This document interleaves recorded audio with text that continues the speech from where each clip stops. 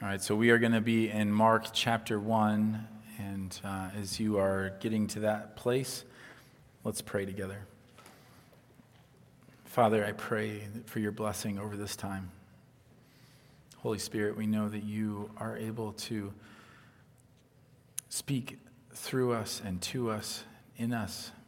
We pray you would do your work. God, please help me to be faithful to the communication of your word and to, God, I just want to see you work. I want to see you work in my heart and in the hearts of everyone in this room.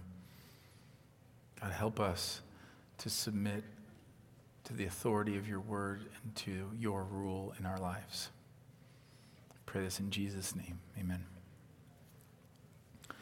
So at the end of last week, we talked a little bit about how we mentioned how Jesus called the disciples out. And one of the pieces of that calling was that when he said, come and follow me, and I will make you become fishers of men, we talked about how that was a military command.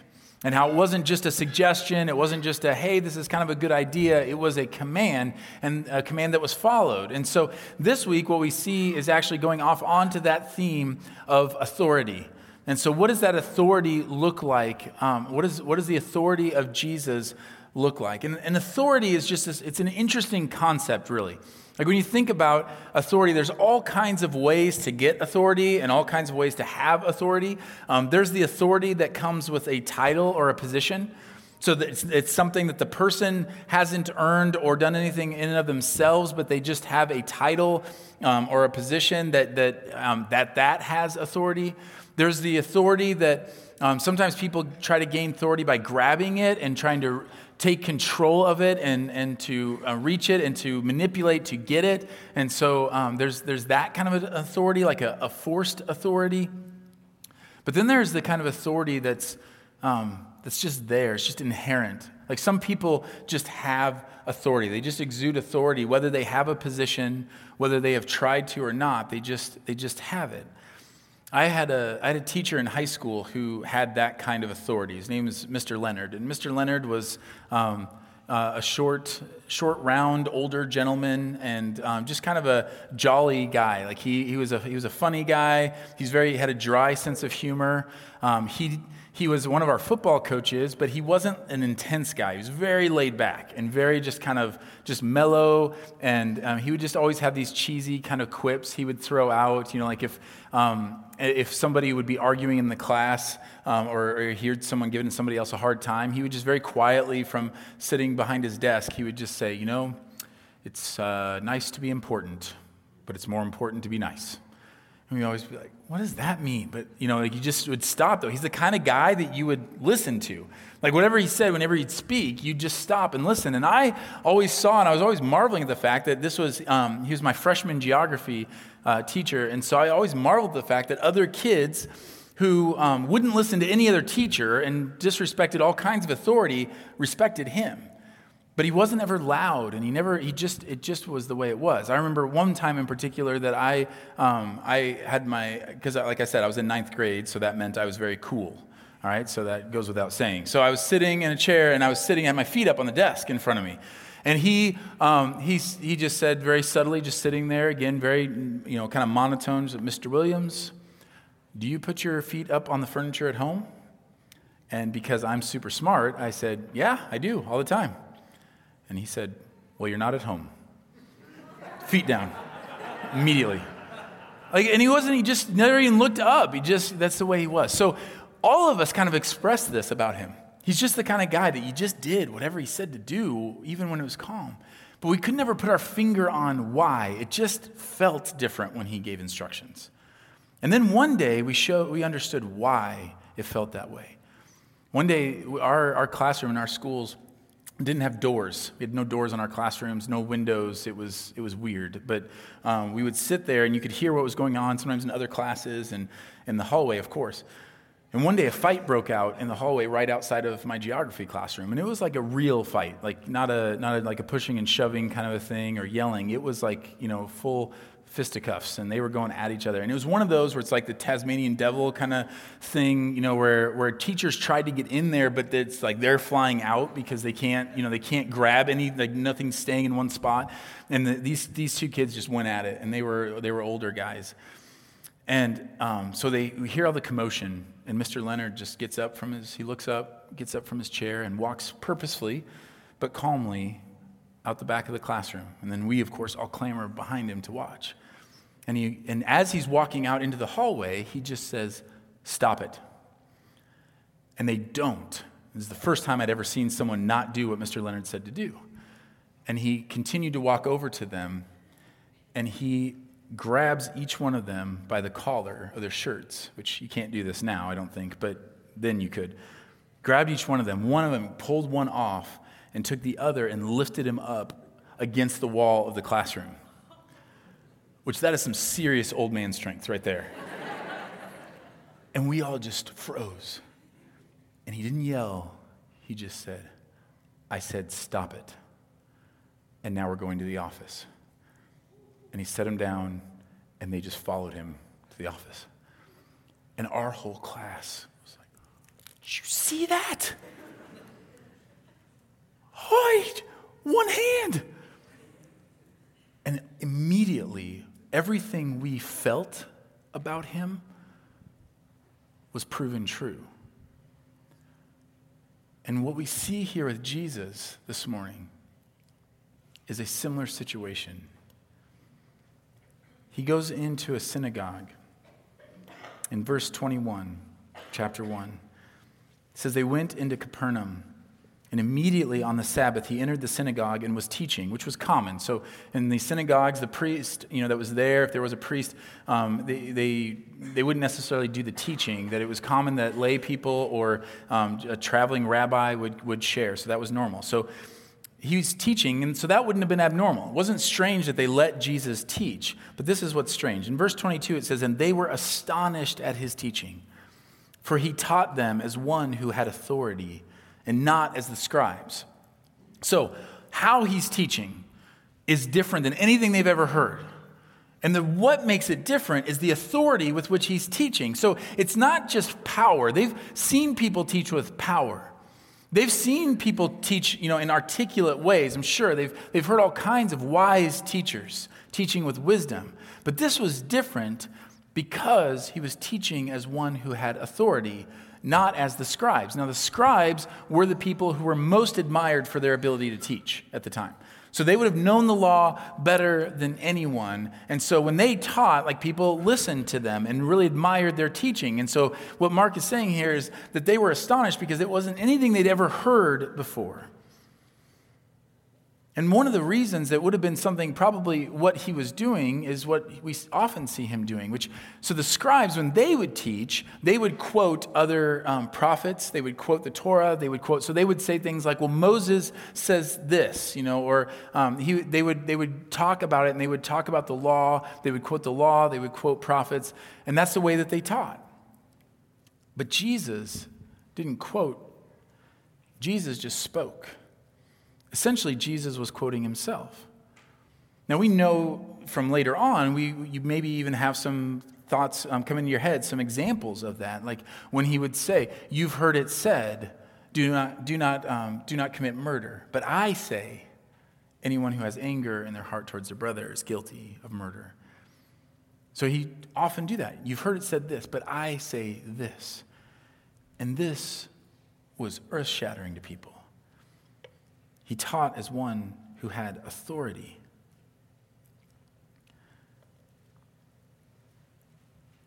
And it was interesting how they then respond to this. It says that they were astonished.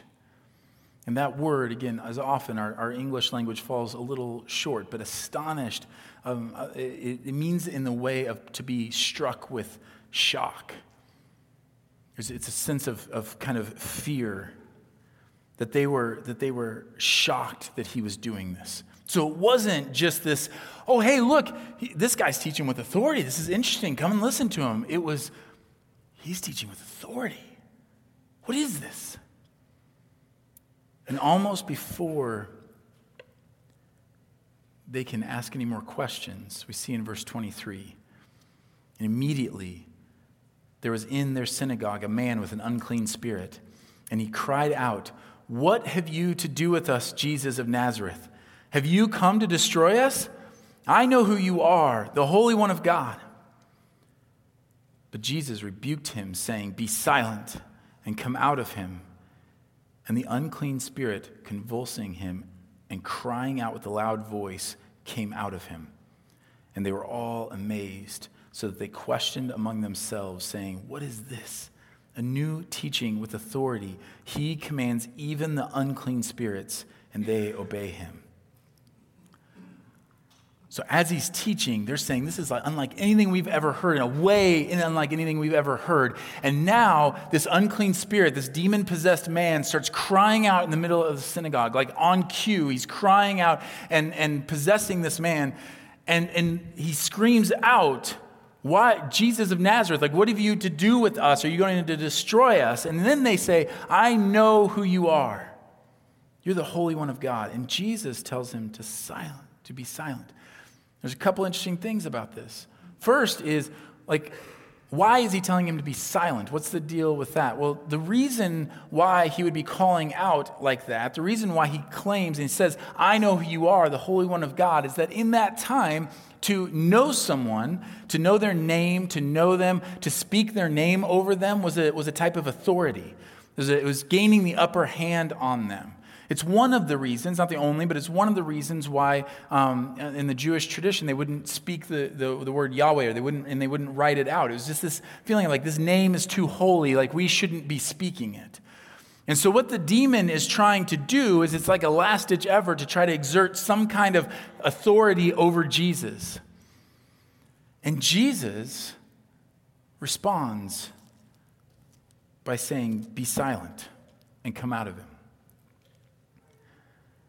Now, here's what I want us to see in this. This isn't just power, though it is power. This is authority. There's a difference, right? Jesus doesn't overcome the unclean spirit. Jesus doesn't battle with the unclean spirit and get into this huge epic battle where these forces, like a superhero movie where they're battling against each other and it's kind of the struggle back and forth. Jesus doesn't do any of that. He simply speaks a command and it is obeyed. That is more than power. That is authority. And that is what is so shocking to them. He's not pleading. He's not fighting. He's commanding. And the evil spirit has no choice but to obey him. And they are all amazed. Now imagine, maybe you can see why they'd be a little nervous about this Jesus. Why it's not just awe and wonder, but there's a little bit of fear. He commands even the unclean spirits. And you know what's going on here. You can understand part of it by their response. We see this fear, this astonishment, this panic or this shock coming up in them. And the reason they feared and were astonished is because they heard what Jesus was saying and what he was asserting, and then they see it play out in front of them. The fear of the Lord is such a difficult concept for us in the church to grasp. And we try so hard. We know it's important. We know that we are commanded to have a fear of the Lord. We know that the fear of the Lord is the beginning of wisdom. But we have such a difficult time identifying or defining it. But I think sometimes we overthink it a little bit. And what we see in Scripture, and we've talked about this many times, that fear is the natural response of everyone who comes into contact with the divine. Which, if you think about it, makes sense, because fear is the natural human emotion that comes up whenever you come face to face with something that is more powerful than you and out of your control. That's the natural. Like some of you are wired to fight against that. Some of you are wired to run away from that. But it's all motivated by the same thing, which is fear. And so really what we understand about fear is that it's hard to define, but we know it when we see it, right? You know it when you feel it, and you feel it when you come face to face with something that is worthy of your fear. And I think that we'd be better served, rather than trying to specifically define what exactly does the fear of the Lord mean, I think we would be better served to spend our time seeing rightly the object of that fear. Here's, when I was in school years and years and years ago, one of the big tragedies that faced my generation at that time, and many of you would share this, is the havoc that drunk driving wreaked on so many of us. I lost several close friends in that. And they tried to figure out, like, how do you stop this? Like, how do you get people to understand how destructive this is? And they try all kinds of things and trying to, like, get people to imagine, like, hey, imagine what it would be like if this happened to you. Imagine what it would be like if you caused this kind of destruction. Imagine what it would be like. But there, over time, the programs that meant the most and were the most effective were ones that didn't talk about hypotheticals, but tried to show the reality. And some of those programs have happened in this area, where they will construct a recreation of a crash scene and put students that the students know in those scenes. And it's gruesome and it's terrifying. And in that moment, it makes more sense why this is so dangerous, why it's so destructive. They didn't have to explain to students in those moments what fear looked like. I didn't have to have anybody explain to me how I should feel about some of the things that I saw. It came naturally when I saw clearly what was going on. If you see God as holy and come face to face with that, you won't need to describe or define what fear looks like. You will experience it. And the reason I know that is because every circumstance where people come into contact with the divine, the response is fear. It's the natural response when you come into contact with something bigger than you, something that's out of your control. And many of us in here are completely fine to live in a hypothetical conversation about the fear of the Lord. But I would encourage you to move into the reality. Listen to what he's actually saying. Watch what he's actually doing. The response will take care of itself. But what's interesting about this response of fear and why it's so difficult for us to really describe it and articulate it is because it's not the same kind of fear like at a crash scene. Fear of a crash scene, you see that, and what that's meant to drive in you is this idea of, I don't ever want this to happen. So I want to run away from this, or I want to keep this from happening. But what many people, how they respond to Jesus, is they're drawn to him. They are both terrified and curious. And you see that when they say, what is this? It's a new teaching with authority. He commands even the clean spirits, and they obey him. In verse 28, and at once his fame spread everywhere throughout all the surrounding region of Galilee. And we see later that the whole city comes to meet him. And there are many people in the Bible that respond this way. Now, some respond to that fear of seeing who he really is, and they do run. They do turn from him. That happens. And then there are people who, in seeing all that, they are drawn to him. They want to see, what is he going to do next? What's he going to say next? And some of you here are in that stage. You've heard claims about Jesus. Maybe you've heard Jesus be spoken about in ways that you've never heard before.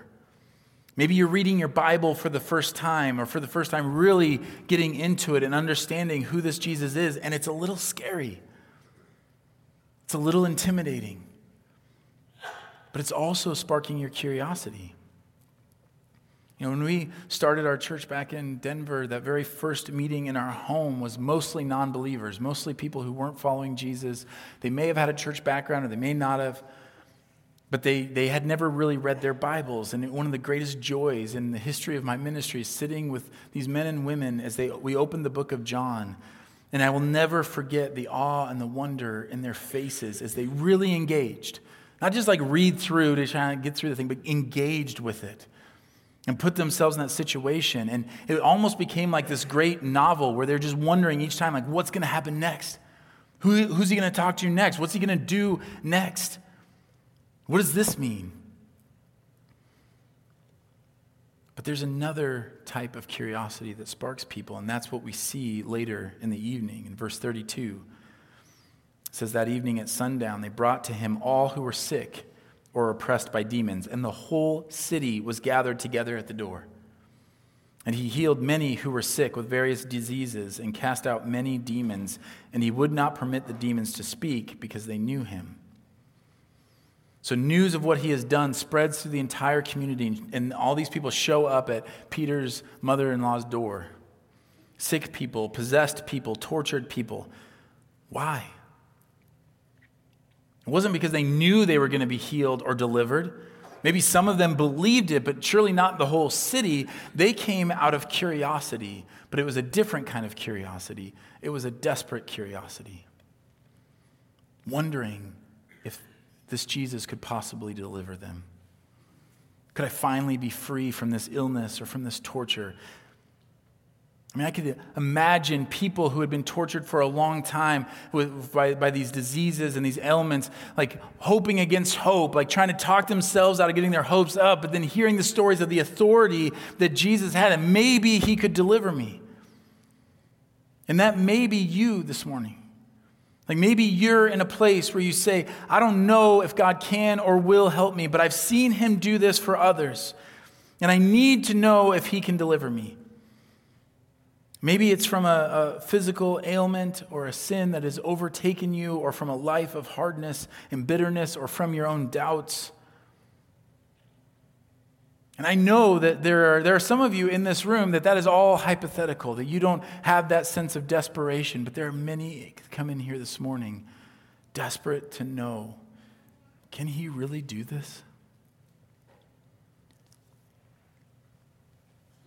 And the question at the root of all of this was, who is this? Who is this who teaches with authority? Who is this with the authority to even command unclean spirits? Who is this who can make the lame walk and the deaf hear and the blind regain their sight? Who is this who does not back down from the powerful and who doesn't shy away from the outcast? Well, the answer that we know now on this side of the cross and this side of the resurrection is that he is Jesus. He is the Messiah. He is the King, and he is Lord. And if he is, and he has authority and dominion over all things, if that is the case, then it has major implications for our lives. It affects everything. It changes everything. And we see that for them. They were astonished at his teaching. They were astonished at the authority that he was exhibiting. And it has to change the way. If he really is who he says he is, and he has that authority, then it changes the way we approach his teaching. It changes the way we look at his words, because it's not just, he's not teaching with the wisdom of man. They'd heard that a million times before. But he's teaching with the authoritative voice of God. And we have that teaching in the Bible. We have the authoritative word of God. It's not just powerful. It's not just wise. It is authoritative. It's what they've tried to do to dismiss Jesus is saying, well, he was a wise teacher. He said some good things. That is very different from being authoritative. It's maybe one of the greatest misunderstandings about Christianity. The thought that we see this Bible as a book of wisdom. My friends, I have some friends who are violently opposed to Christianity. They would articulate that they just cannot believe that I'm foolish enough to believe in this Jesus and to submit my life to a book that is, in their mind, thousands of years old, put together by human beings. And the part that they're missing is they look at it like it's a philosophy book. That it's just full of some wise teachings and some helpful things, but it's nothing to submit to as like authoritative. And I would say that is a huge problem, not just in those who are against Christianity and opposed to it, but those who claim Christianity. That in churches, that in Bible-teaching churches, that we fall into that trap. That we see it as a book of wisdom, as something that I go to and I will get some information and helpful tips and helpful counsel for myself. And if it is that, if that's all it is, if it's just wise, if it's just a book of wisdom, or if it's just even a book of power that has some powerful things to say in it, if it's just that, then it's nothing more than any run-of-the-mill spiritual self-help book. And it will leave you just as empty as all of those will.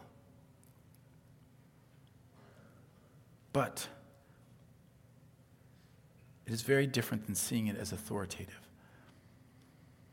And the difference is in this approach to it. Many of us look at the Bible and we say, well, I know the Bible has wisdom in it. I know I should read it. I know I should learn from it. I know I should apply it to my life. And so we look at it and we take those things, and what we do is we approach it like we do with any other wise counsel. We hear it, we listen to it, we give it some weight. When we combine it then I combine it with my own thoughts and my own views on the subject, and then it comes out as like, okay, I've formed it now, and now I have formed this new piece of truth that is my truth.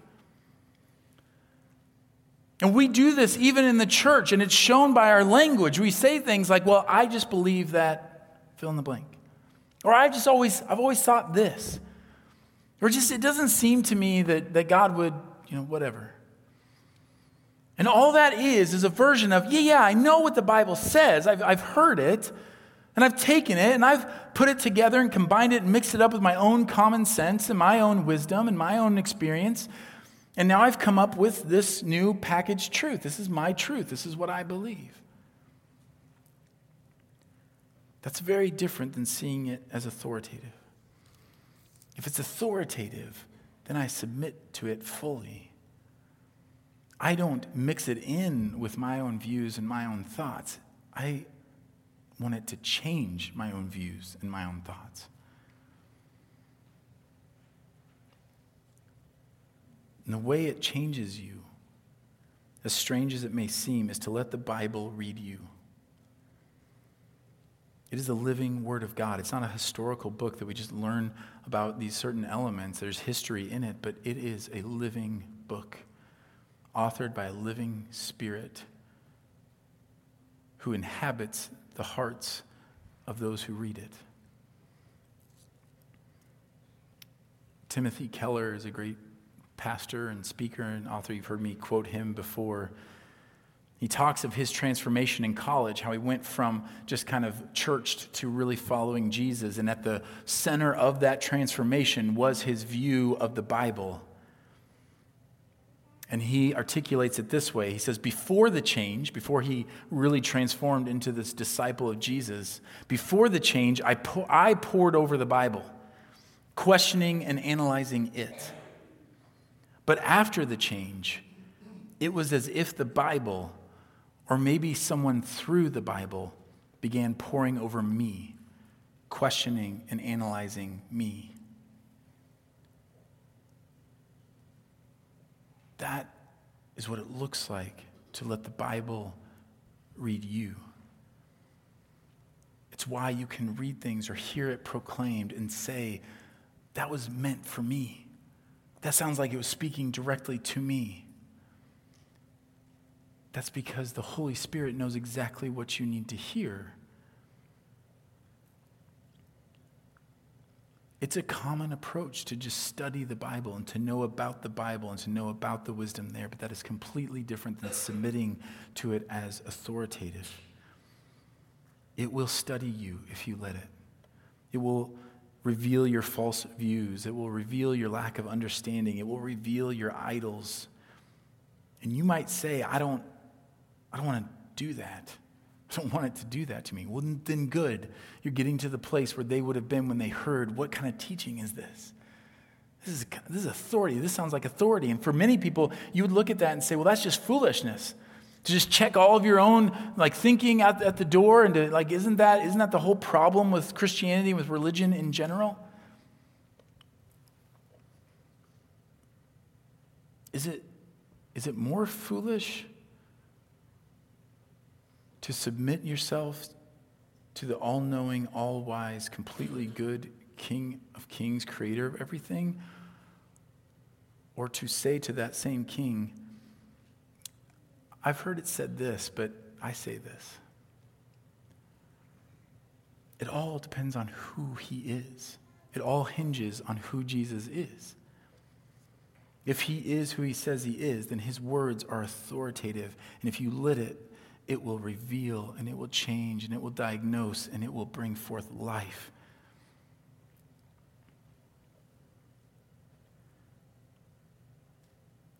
And as we go and we read this and it starts to transform our hearts, another huge area, and this is the other big one, is it should impact the way that we pray.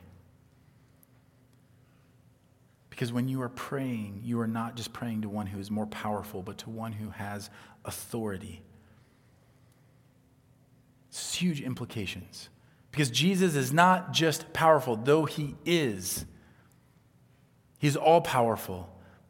But he also has authority over the situation. It's the difference between appealing to someone who has great influence, to having a problem and going to somebody who has great influence in the situation, and to the one who has authority over the situation, who makes all the decisions. And often when we pray to God as though he is able to help us in our circumstances or able to impact things, but do we always pray to him as the one who has authority over them? Think about the way that you pray for our country. Do you pray to God as one who is able to influence, or do you pray to him as the one who appoints all leaders and even uses the evil to accomplish his purposes?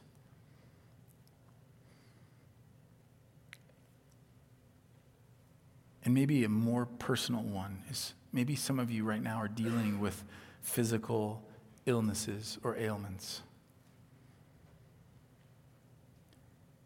I want you to hear this, that Jesus doesn't just have the power to bring healing. He has authority over your illness. And when you pray to him, and when he heals people, he doesn't overcome the illness. He doesn't just cure the illness. He commands the illness away. And it has no choice but to obey him.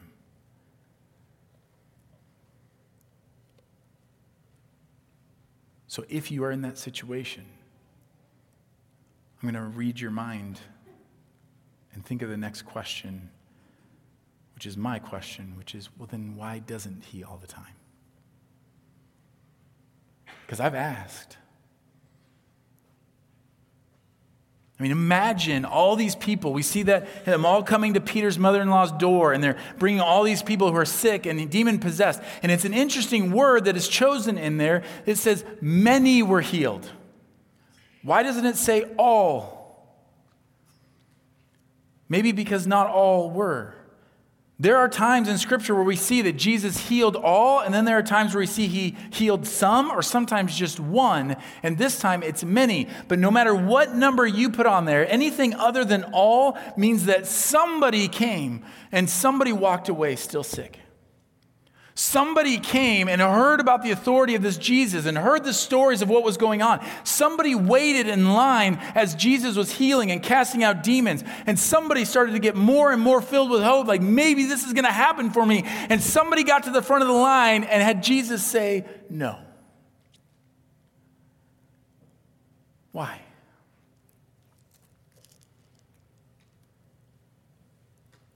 This is going to come out in a couple of weeks as we look more and more at the healings, but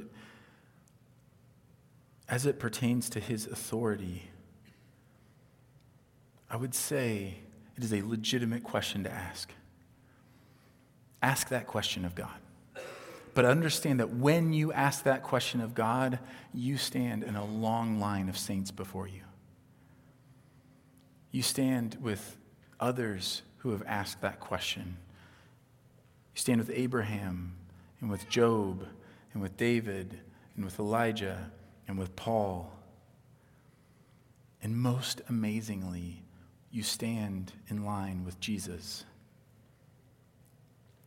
who on the night before his death, praying in the garden, says, Abba, Father, all things are possible for you.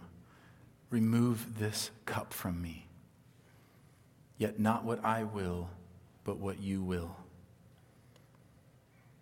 Hear me in this. Praying to one who has authority and understanding what that looks like, praying to the one that has authority means not only that I ask one who has authority over everything, over my illness, over my trouble. He has authority over all that, but it doesn't just mean that. It also means that he has authority over me and that I am called to accept whatever cup he gives me. So you can't have it both ways. You can't, even if we get to a place where we pray to Jesus as the one who has authority, we try to remove ourselves aside from that and say, Jesus, I know you have authority. You can command even the unclean spirits and they obey you. You own them. You have authority over all those things. Yes, and that includes you. Your life is not your own.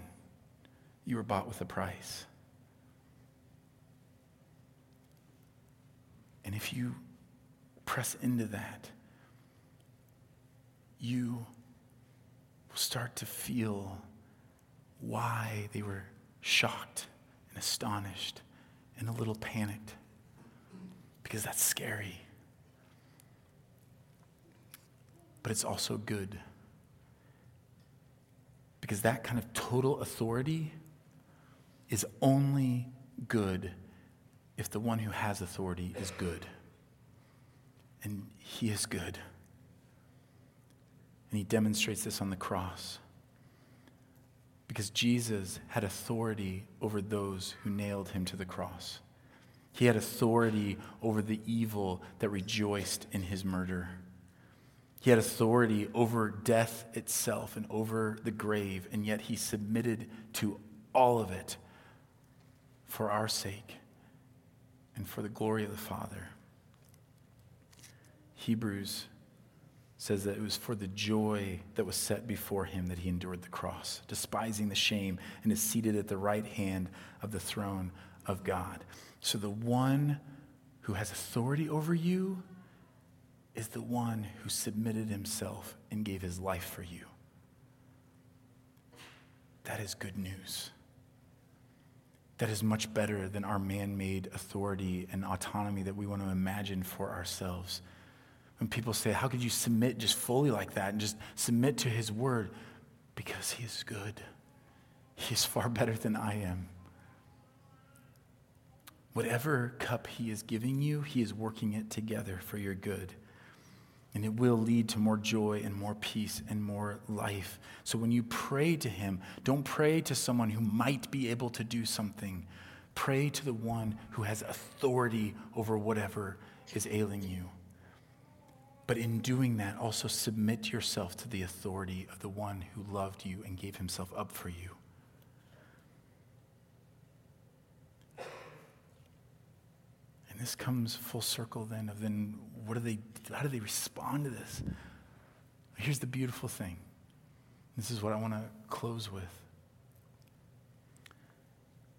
But this fear, this seeing his authority, seeing who he really is and what he's actually saying should spark fear in our hearts. It should make us cringe and make us a little timid as we put our lives in his hands. But then we see the suffering servant who dies and gives himself up for us. And what we find is that when we place our fear in him, we are delivered from our fear of anything else. Christians are called to not be afraid. Why? Because Jesus has authority and we belong to him.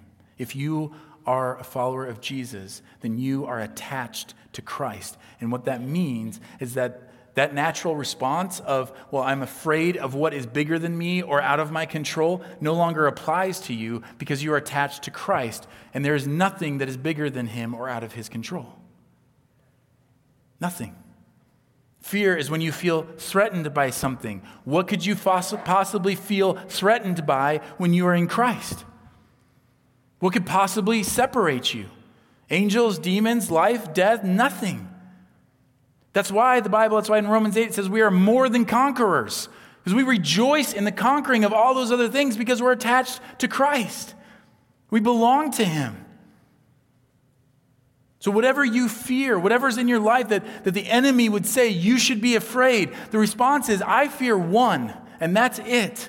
And because I fear him, I fear nothing else.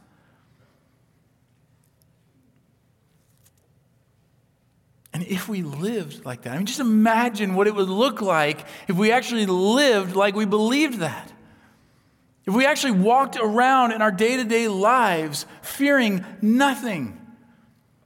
Not fearing what's happening in our country, not fearing what's happening in our workplaces, not fearing what's happening in our family. Yes, concerned. Yes, compassionate. Yes, engaged. Yes, involved, but not afraid. Not afraid. Because when we are afraid of any of those things, our response should always be to run to our Father. To run and abide in Christ. And there are people here who, as you approach Christ and as you start to see and as some of these things get exposed and maybe some of the views you've had are exposed as false, and you look at that and you say, that's really scary. You do have a choice. And one of them is to run away and to hide in the truth that you've created for yourself. But the other is to run in and embrace your Savior and to embrace submitting your whole life to him. And the response of that kind of life, we see in this passage, Jesus heals Simon's mother-in-law who's sick with a fever. And it says that he reaches down, grabs her by the hand, and pulls her up. And the fever is gone. And she immediately goes about serving. It's an interesting scene. You could read it in a cynical way and be like, Jesus came for a Sabbath feast. And he shows up. Peter's like, hey, come over to my mother-in-law's house. She makes a killer Sabbath feast. We're just gonna eat it, enjoy, and hang out together. And we get in there and no, she's sick. And Jesus goes, I'm hungry. Get up, woman. You could read it like that. But that's not what's happening. Jesus heals her. And in her joy, she responds in the way that makes total sense. She serves him. You see it all through Scripture. It's interesting. Jesus often commands, and we'll talk about this, Jesus often commands people who have seen a miracle to be silent. Don't tell anybody. And who obeys him? Unclean spirits obey him. Pharisees end up obeying him. You know who doesn't obey him? The people who are transformed. Now, I don't know, that's a whole thing of trying to figure out, what does that mean and all that. But here's what I know for sure from their point of view. They're not keeping quiet about what they just saw happen because they were changed. That's what it looks like to be delivered by Jesus, is you just jump up and you just start serving. You jump in wherever and doing whatever you possibly can because you just want to give your life in service of the King. And when you do that, you realize that what he's calling you to is this life of service to others. And so Jesus is saying, yeah, that's good. That's right. You want to serve me? Absolutely. I'm your King. Here's how you do it. Love those people. Go tell them about me and the good news that there is. People are moved constantly to worship and to thanksgiving. Just imagine what it would look like. People who serve him fearlessly, loving people who are hard to love, serving people that they're called to serve, not worrying about the things that are going on around them, drawing fearlessly to the outcast, disregarding what people might think about reputations or anything, and loving people that other people say are unlovable. Giving radically of our time and of our resources, and of course, doing the thing that Jesus commanded us to do. I put the over-under on how many times I was going to quote the Great Commission during this series at 45, and we're well on our way. But here you go. Jesus came and said to them, after he's risen from the dead, all authority in heaven and on earth has been given to me. All authority has been given to me. So then what? Go therefore and make disciples of all nations, baptizing them in the name of the Father and of the Son and of the Holy Spirit, teaching them to observe all that I have commanded you. And behold, I am with you always to the end of the age. Church, we belong to the Creator of the universe. Not because we're good, not because we're smart, but because he looked down on us with compassion and said, I'm going to rescue you, and I'm going to adopt you. I'm going to make you my own. How could we possibly not live in response to that? Let us be a church that is marked by fearless love and sacrificial service, because we are subjects of a king who so loved his people that he gave himself.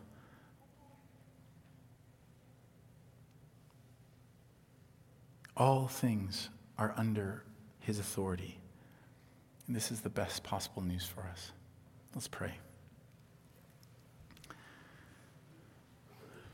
God, we desperately need you to open our eyes. God, I'm just so struck by the fact that it's not fear, like it's not a definition of fear that we need. We don't need to think about that more. We just need to see you clearly. Help us to see you clearly. Help us to see the beauty of your glory and your goodness and your kindness. Help us to joyfully submit to that and rejoice that we are called your own.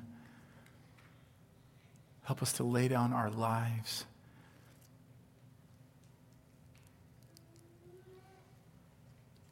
Empower us by the Holy Spirit to live in response to this glorious truth. Amen.